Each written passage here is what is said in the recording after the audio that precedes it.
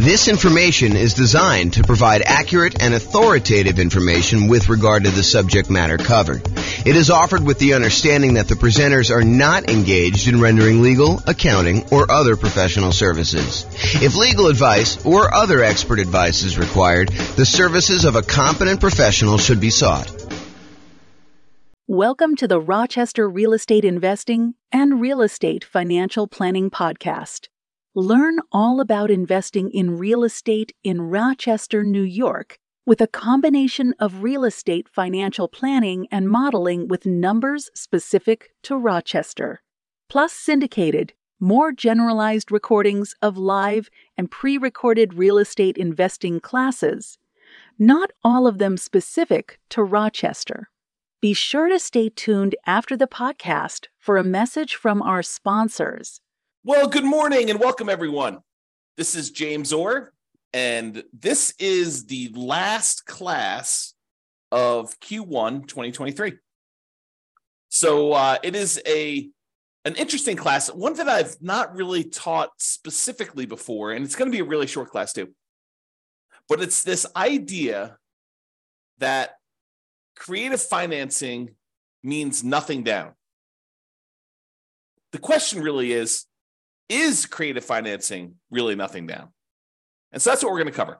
So there are more traditional nothing down options.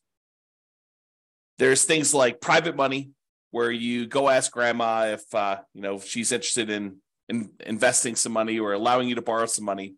There's hard money, where a hard money lender allows you to buy a property, usually a deeply discounted property that needs work. And you don't have to put any of your own money into the deal. There are VA loans, if you're a veteran, where you can buy a property with nothing down. And with VA loans in particular, a lot of times you can finance in your closing costs and things like that. There are USDA loans, where you can buy rural property, not properties inside cities. It has to be usually rural property outside major cities. There's an eligibility map by the USDA that shows you which properties this qualifies for. And then sometimes in some markets, there's a local bank that will offer some type of nothing down loan. But then there's the whole family of creative financing. The things like subject to and owner financing and wrap financing and agreement for deed, installment land contracts, or lease option, lease purchase, like all of the different creative ways that real estate investors like to buy properties. But are those really nothing down? Because I think there's this misconception out there that creative financing is a euphemism for nothing down financing. And you can buy creative deals with nothing down, with no down payment. In fact, why don't I cover that now? I plan on covering it a little bit later, but I'll jump ahead and I'll cover it now. Nothing down, no down payments, no money required. They're all the same, right? Nothing down, no down payments, no money required. They're the same. Is that correct? And the answer is no, they are not correct. Just because a loan program does not require a down payment, or a seller does not require a down payment, that does not necessarily mean that there is no money required to do the deal. And while you might not need a down payment for some creative financing deals, in many cases, I would even go as far as to say the overwhelming majority of cases, you will need money in order to do these deals. Let me just kind of name a couple things out there, and you may be thinking, James, I think you're splitting hairs here. No, I'm not. This is actually like if you think you're going to be able to, with $500 in your pocket, go and do a creative deal, that might be not the best move. Okay, so number one, while you definitely can use poor marketing, I kind of break down marketing in order to find creative deals into poor marketing and lazy marketing. So poor and lazy marketing. So poor marketing is when you don't have any money, but you're willing to put in a lot of time and effort in order to find deals. You do manual labor sort of things in order to find deals. For example, you go door to door, you door knock and ask if people are interested in selling their property. And they start talking about doing creatively. Or you go contact everyone that's got a property for rent on the rental websites and ask them if they would consider selling to you on a lease option. Things like that, where it's the strategies don't require any money. You're willing to put in all of your time, poor marketing methods, in order to find deals. Lazy marketing, on the other hand, is where you're willing to spend money in order to have deals come to you.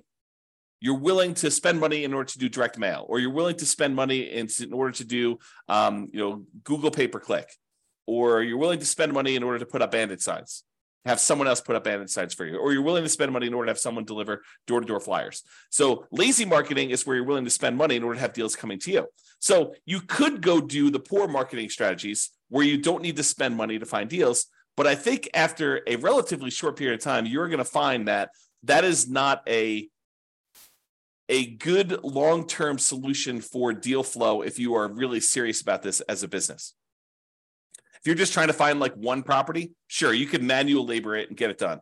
But if you're really trying to set up a business of buying and selling properties as a real estate entrepreneur, then I think you're going to need to start spending money at some point in order to find deals, especially creative deals. Okay.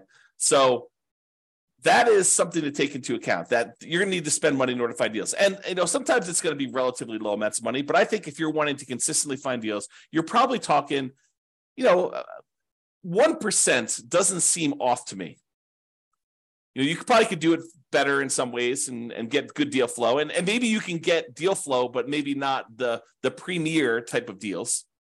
So, but I don't think spending 1% of property values in order to find deals is unreasonable, with maybe a low end cap of about $2,000. Okay. And if you think about it, like, can you get a motivated seller, some seller of some type, to contact you who is interested in selling you their property? Is that expensive? No. Now, is that the type of deal you want? I think becomes the next question. Does every seller who calls you on your marketing, are they a qualified deal for you? And I think the answer is definitely not. In fact, you could go and be stricter in your deal criteria and only do deals that make sense. Man, I'm going off on some crazy tangents right now in my head. Like, just because a deal does not require down payment, does that mean you should do the deal? Absolutely not. Sometimes those are the deals you want to avoid. There may be a reason why it's nothing down. But sometimes you'll get a great deal where it does make sense to go buy a property and it's nothing down. Okay. So you will need money to find deals, I guess is where I'm going with this. So that's, even if it's no down payment, you still got to spend some money. And, it's usually 1% or so in order to acquire the deal that way. And I think you would be, I'm usually pretty kind and gentle, saying, you probably should do this, you definitely want to probably consider doing this or whatever it is. But I will tell you, this is one of the times when I get a little bit more assertive. And I will tell you, you would be stupid to do deals without reserves. Now, can you, if you're like just starting out and you're like, you've got no reserves and you're trying to like make this whole thing work, can you risk it and not have reserves and do your first deal? You can. Is it prudent to do so? I don't think so, but I think there's some folks, some new investors especially, who have their desire to succeed exceeds their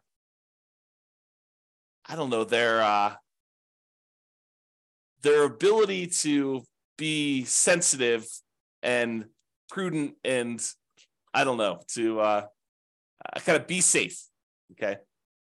So you can do that, but I think you should have 6 months of reserves for every property that you buy.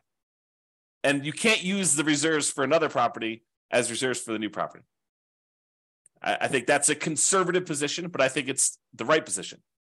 So if you're going to go buy a property and you're going to go buy a, $400,000 property, and the monthly payment on that is, $2,200 a month, probably need about $13,000 set aside in order to have that done. I mean, 2,000 times 6 is $12,000 plus, 200 times 6 is another 1,200. So, somewhere in the $13,000 range in order to have adequate reserves. So is that nothing down? Well, it's no down payment, maybe, if you can get the deal with no down payment. But is it no money required? Absolutely not. And a lot of times when you're buying these creative deals, sometimes you're buying your pretty houses, but a lot of times when you're buying properties for motivated sellers, there's some deferred maintenance. There are some repairs that are required. There are some capital expenses that need to be paid in order to acquire the deal in the right way. And so a lot of times you'll need some money in order to do repairs. Now you can go buy the property very creatively, and you could market it as a fixer-upper to the right tenant buyer who wants to come in, trade sweat equity for getting into the property. Maybe you're willing to do that. So you could sort of overcome that. But I think not having the money to do those repairs, if you can't find the right tenant buyer, may not be the most prudent thing to do either. It's kind of like part of the reserves. And repairs are different than reserves. Okay. The money you set aside for maintenance and repairs and capital expenses on properties, that is not your reserves. They're different. And if you happen to be in a market where you're buying these properties very creatively, and one of the reasons you're able to get them with no money down is because the sellers really don't have that much equity in the property, you might have, maybe even likely to have, especially where interest rates are up now, maybe if you're taking over, existing debt on properties from, when interest rates were really low, it might be a little bit different. But if you're dealing with properties where they bought them and the interest rates were at 6.5%, 7%, you're more likely, I would say, to have negative cash flow on the property. And we could do the 88 strategies we have to improve cash flow to try to mitigate that as much as possible. But in some cases, you might still have a little bit of negative cash flow, especially if you don't take into account the tax benefits of depreciation. And so it would be prudent for you, just like it would be prudent to have reserves, for you to set aside at least the negative cash flow. Set aside that extra money that is going to be the cumulative amount of negative cash flow that you might expect in that property until it goes positive. And we talk about that in some other classes, but I think that is also prudent. So, between money to find deals, reserves, repairs and capital expenses, any cumulative negative cash flow you might have, I think that it's not really no money required, and it might be no down payment. And I'm not only taking into account closing costs, which I'm assuming are close to zero for you if you're buying something creatively, but they might not be. Might actually be some money for some closing costs, depending on how you're doing. If you're using title companies and getting title insurance, or if you're sort of like getting the deed at the kitchen table, which I think is frowned upon for most people these days. But I digress. So to have money to find deals, reserves, repairs, capital expenses, cumulative negative cash flow, plus not every deal you're going to come across is going to be able to be done with no down payment. And I think you would be wasting a lot of your marketing, wasting a lot of your effort if you're doing kind of more of the poor marketing methods and coming across deals that could be amazing deals, but they are, they require $10,000. So if you kind of are, I only will do deals if they're nothing down, I think you could be eliminating some potentially really good deals doing that. And I would even argue sometimes the better deals. So is this really a no money required type of situation? There may be no money down, like the seller does not actually require you to give them money, but it's probably not no money required. Now, to be fair, in some cases, you might be able to use some of the money from a tenant buyer. You acquire the property creatively and you put a tenant who's also planning on buying the property from you. You're doing a lease option to them or rent to own to them or some other thing. But you sometimes can use the money you collect from a tenant buyer when they finally move into the property to help reimburse you for some of the money that you spent. So in that case, if you get a tenant buyer coming in and they give you, 1%, 2%, 3%, 5%, in some really extreme cases, more than 5%, 10% down, in order to be able to come in as an option fee, a non-refundable option fee if you've structured it that way, to be able to purchase the property. In a lot of cases, it's completely negotiated how you set this up, but in some cases that does apply toward the purchase. So you're really just taking some of the profit you have from when you're going to be selling the property to them, and you're getting it up front. So it's really just reimbursing you some of the profit in the deal, if you think of it that way, and if you've structured it that way. But you could use the option fee from the tenant buyer to help offset that. So if you're doing a property that is $400,000 or so, and you're getting a 5% option fee on that, maybe you're getting $20,000, and that can help offset some of the money you needed to find the deals. It could help with some of the reserves, although it's probably not enough for the reserves, and it can help with some of the repairs, capital expenses, if in the end you end up needing to do those. Even if you're advertising it to a fixer upper, rent to own, where the tenant buyer is coming in with the intention of fixing up the little property and getting a slight discount in order to do that. And if you have negative cash flow on it, maybe that helps offset a little bit of that. But it's hard to use that money to replace everything you're going to need in order to do the deal. So I don't think that creative financing is really a no money required type of situation. It may be nothing down, but I don't think it's really a no money required situation there. Okay, so let's go look at the different types of creative financing, and then we'll walk through kind of like whether I think that you're likely to find these with nothing down, or if they're kind of like in the universe of nothing down, and we can just kind of look at it that way. So here's the 6 types of creative financing. I kind of grouped them into 6 groups. Owner financing is when the seller does not have a mortgage on the property.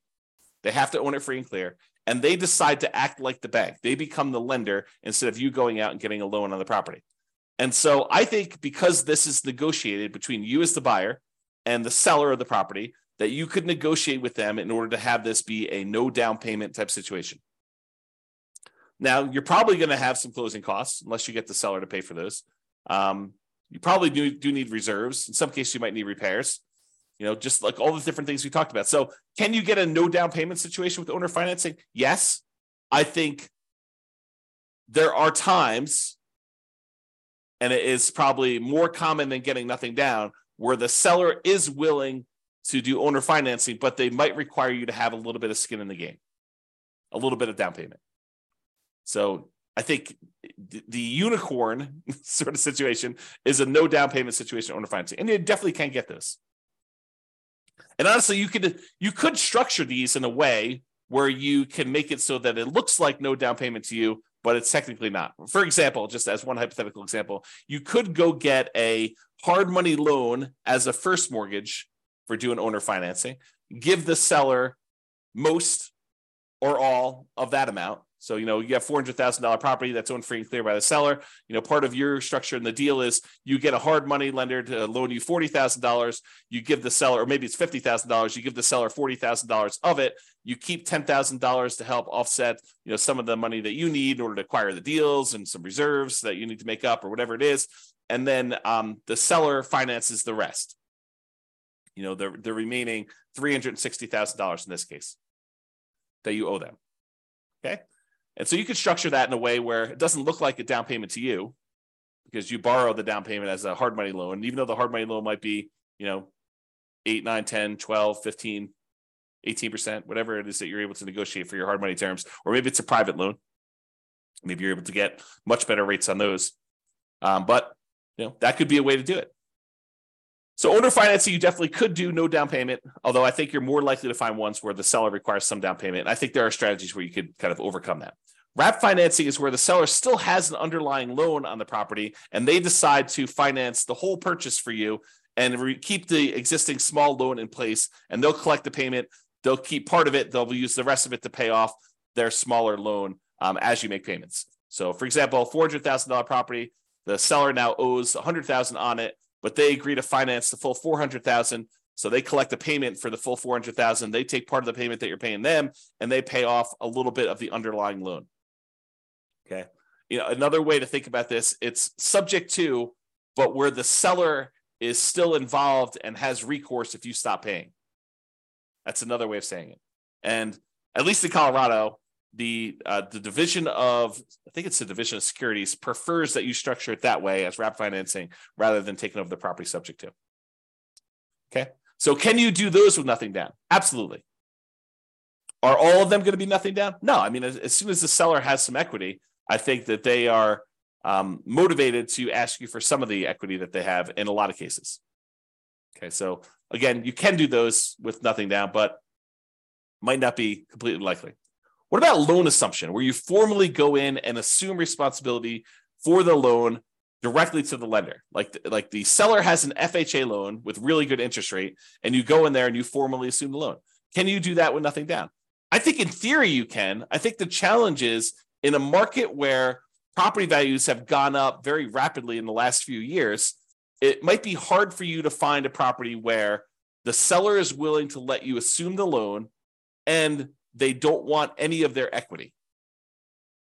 right? So if the property was worth $300,000 when they bought it and they got a really good low down payment, 3.5% down FHA loan with a really good interest rate, but now property values have gone up, $50,000, $100,000, that property's worth $400,000. It might be hard for you to convince the seller that taking over their loan balance at whatever it is, 280, is a good solution for them when they're leaving $100,000 plus in the deal.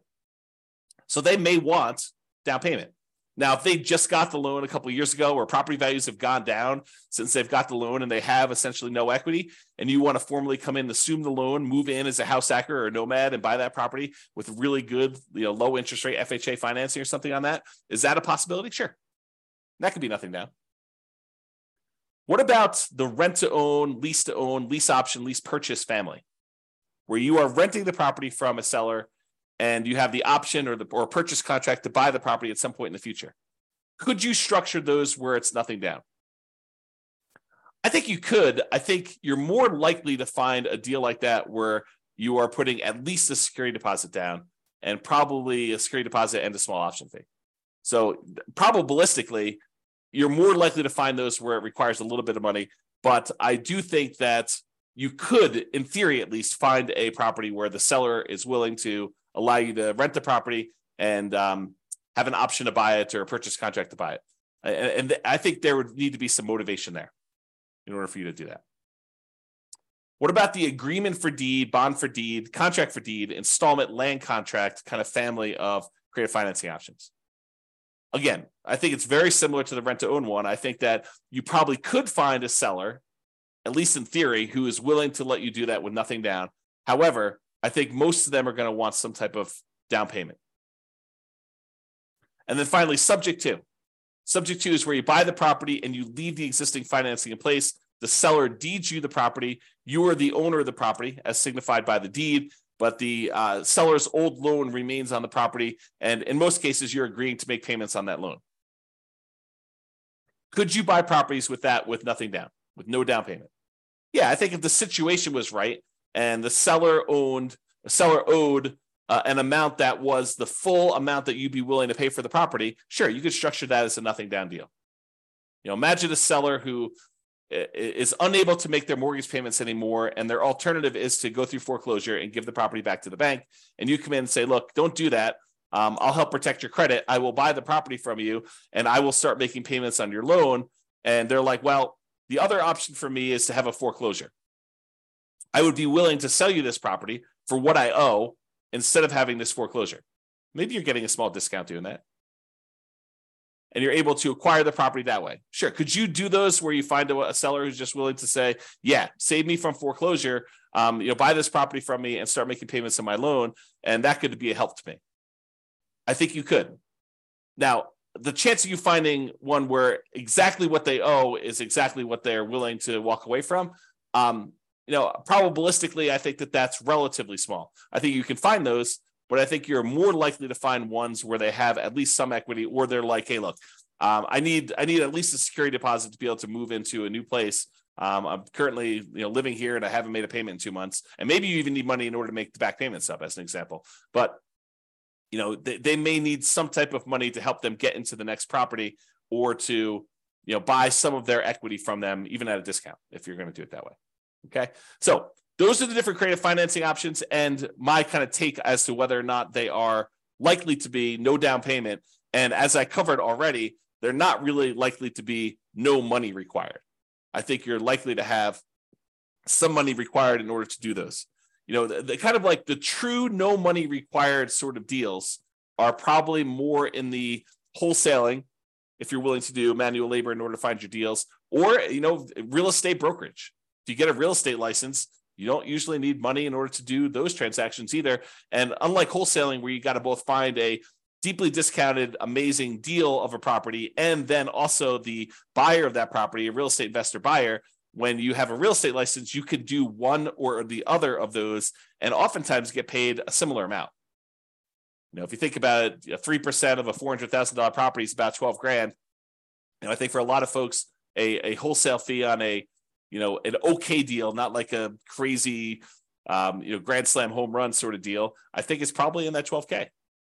And you, in that particular case, you didn't have to do both sides of the transaction. You only had to go find either the seller and then represent them in the transaction to help them sell the property and get top dollar for it, or the buyer in order to help the buyer go buy a property that's already listed in the MLS that some other real estate agent found. And so for half the work, you can get about the same full fee, and it doesn't have to be this super deeply discounted deal. It just requires that you probably pay a little bit of money up front and agree to kind of like agree to obey the law of real estate transactions and licensing law and stuff like that. So I don't know, it doesn't seem like the worst idea in the world to me, but that's sort of where I'm coming from. So there you go.